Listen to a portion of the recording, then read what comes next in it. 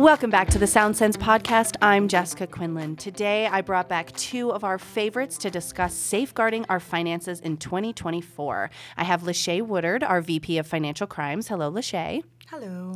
And Lisa Zerker, our Fraud Management Manager. Hello, Lisa. Hello. All right, so let's dive right in. Lisa, what are the latest trends in financial fraud in 2024?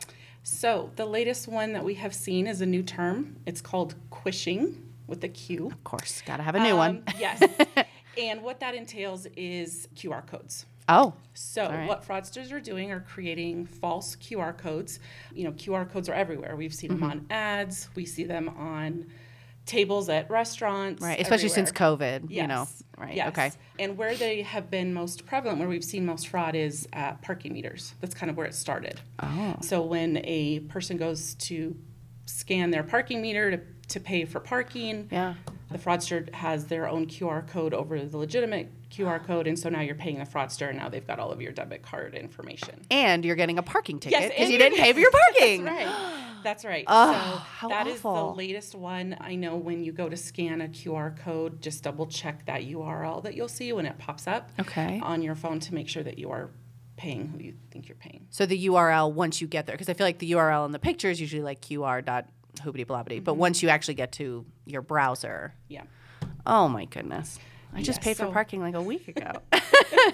You hope you paid for parking. Yes, right? I know. Now I'm all paranoid. All right, so quishing, lovely. Are we seeing it other places as well? I mean, just to always be aware, like restaurants or anything, or is it mostly parking since that's such an easy... That's where it was first discovered, was Wow. on the parking meter. So that may have been kind of where they were testing it, and who knows where else we will see it. So just take extra caution when you're scanning those QR codes. Lovely. All right, Lachey, so how have fraudsters adapted to new technologies aside from quishing and QR codes? I know. I feel like technology is meant to make your life easier and quicker and faster, which then makes the ability to commit fraud quicker, easier, and faster. 3D printers, you know, you can practically reprint something else. When it comes to skimming devices, what they do is just reprint the device that you're typing your information in. So when you go to type it in and you think that, oh yeah, I'm typing in my PIN number, it's actually on their device sitting on top of it. And that's how they're capturing it. We always say that, you know, when you got the chip card, that prevented them from being able to read your mag strip, which is great. You know, the theft of your card comes from being able to read your strip because they have not been able to recreate the chip yet.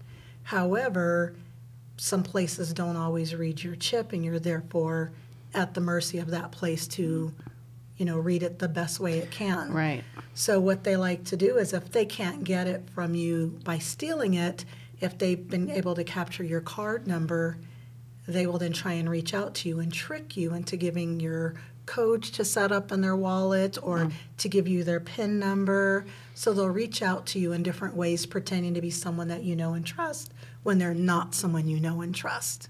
Lovely. Lisa, what proactive measures can individuals take to safeguard their personal information?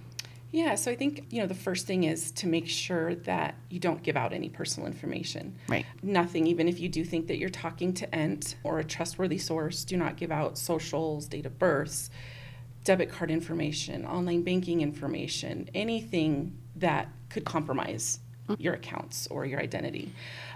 It would be great to sign up for a credit monitoring service like Ent Protect.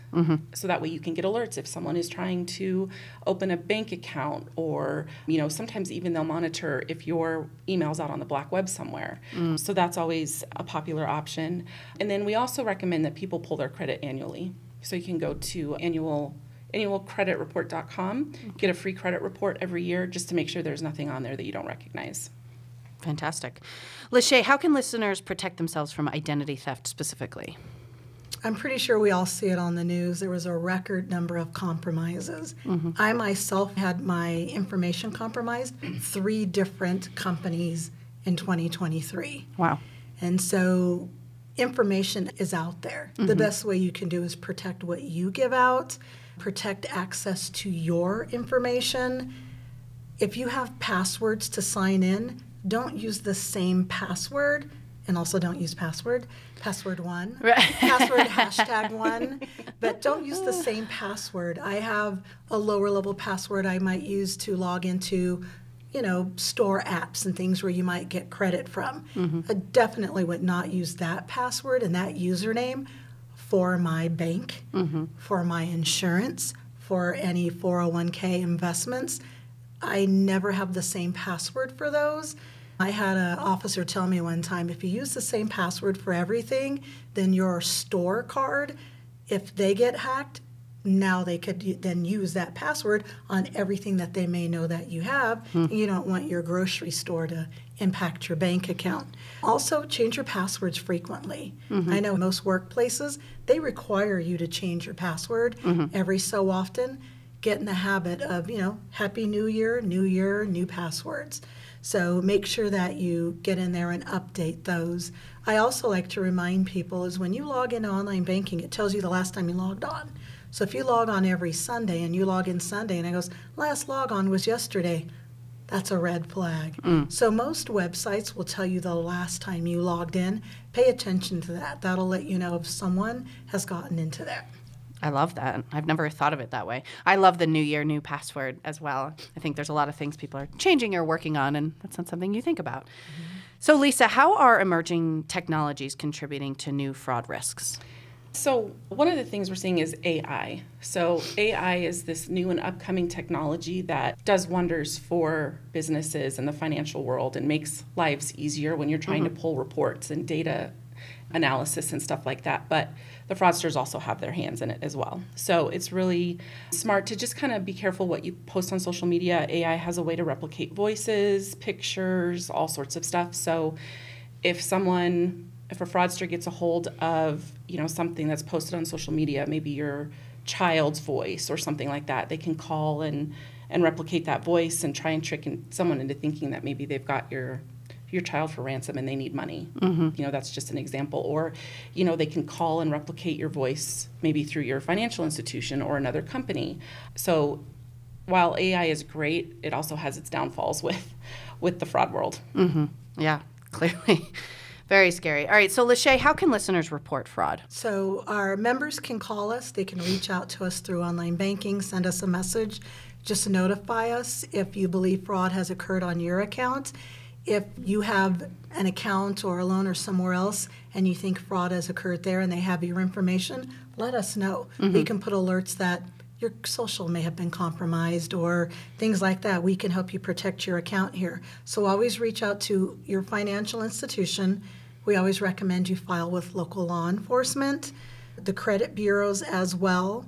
You can also go to the FTC, and if it's a scam, you can report that to the FTC. Also, IC3 is another place you can report that. And also, our Better Business Bureau here, on the Better Business Bureau page, you can search a scam. So let's say you're going to buy a puppy. You can search there to see if someone else has reported that, but you can also report your information. The best thing about it is not only can you search what other people have seen, but you then can lay the groundwork for someone to not get scammed the same way that you did. So it's a great resource as well. That's great. Can you elaborate on IC3, that one I'm not familiar with? Yeah, so IC3 is the Internet Crimes Division of the FBI. Oh, so fancy. Yes. So okay. If you have an account takeover or any type of internet-related crime, could be cryptocurrency, anything part of the digital world, you can report that there. And I don't know what happens to it after it gets to them, but it's the FBI, so we can assume things are happening. And do they have a website that we can link to? Great. IC3.gov. Oh, easy peasy. Anything else we'd like to add to safeguard finances in 2024? We always remind people if you get a phone call and you weren't expecting it and they're asking you to give personal information to ID yourself, feel free to say, "Hi, Lisa.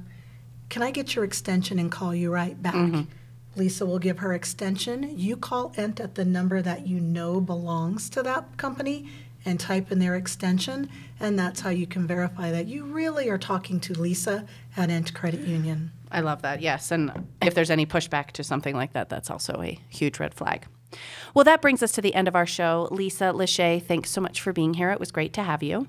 Thank you. Thank We love you. being here. Thank you for listening to Sound Sense from Ent Credit Union. Be sure to follow our podcast as well as rate and review us. I'm Jessica Quinlan. I will see you next week, same time, same place.